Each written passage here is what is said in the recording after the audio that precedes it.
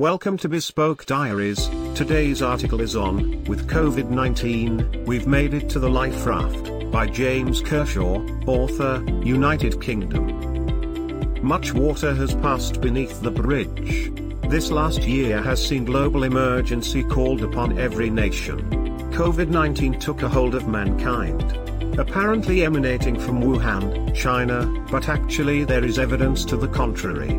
Looking back to 2010 news headlines in New York City, USA, the coronavirus was already a known threat then. The virus was prevalent and needed controlling. But somehow, this year, 2020, saw the pandemic reach epic proportions around the world. Was this merely the media fear-mongering? Presenting doom to the dead? World leaders made no commiseration. Boris Johnson held the UK on lockdown with hygiene measures, social distancing, masks, queues, staying indoors, no meetings outside the home, etc. etc. Donald Trump played his power cards across the USA with similar measures. France, Spain, Italy, all nations in fact followed suit, applauding the health services. Here in the UK, the NHS were applauded at 8 p.m. every Thursday evening. Publicly lauded for the heroic care duties. Going the extra mile at all costs. Doctors even died from the virus. Hospitals were overflowing, mortuaries extended into freezer cabins at hospital venues.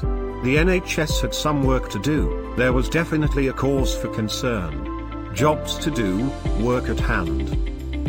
The Tokyo Olympics was postponed a full year, as were the vast majority of the world's plans. Concerts, church-goings, pubs, clubs, restaurants, cafes, town centers, shops, pharmacies, supermarkets, all taking extreme precautions. Queues were, quite frankly, a ball ache. Social distancing, masks, reduced numbers, stock depletion, panic buying, and general disorientation took hold of the public. Most complied. However, penalties were severe for disobedience. Stay at home. Stay safe. Protect the NHS. This motto seemed to be everywhere throughout the scare. Coronavirus caused all schools to close. Pupils were forced home for homeschooling.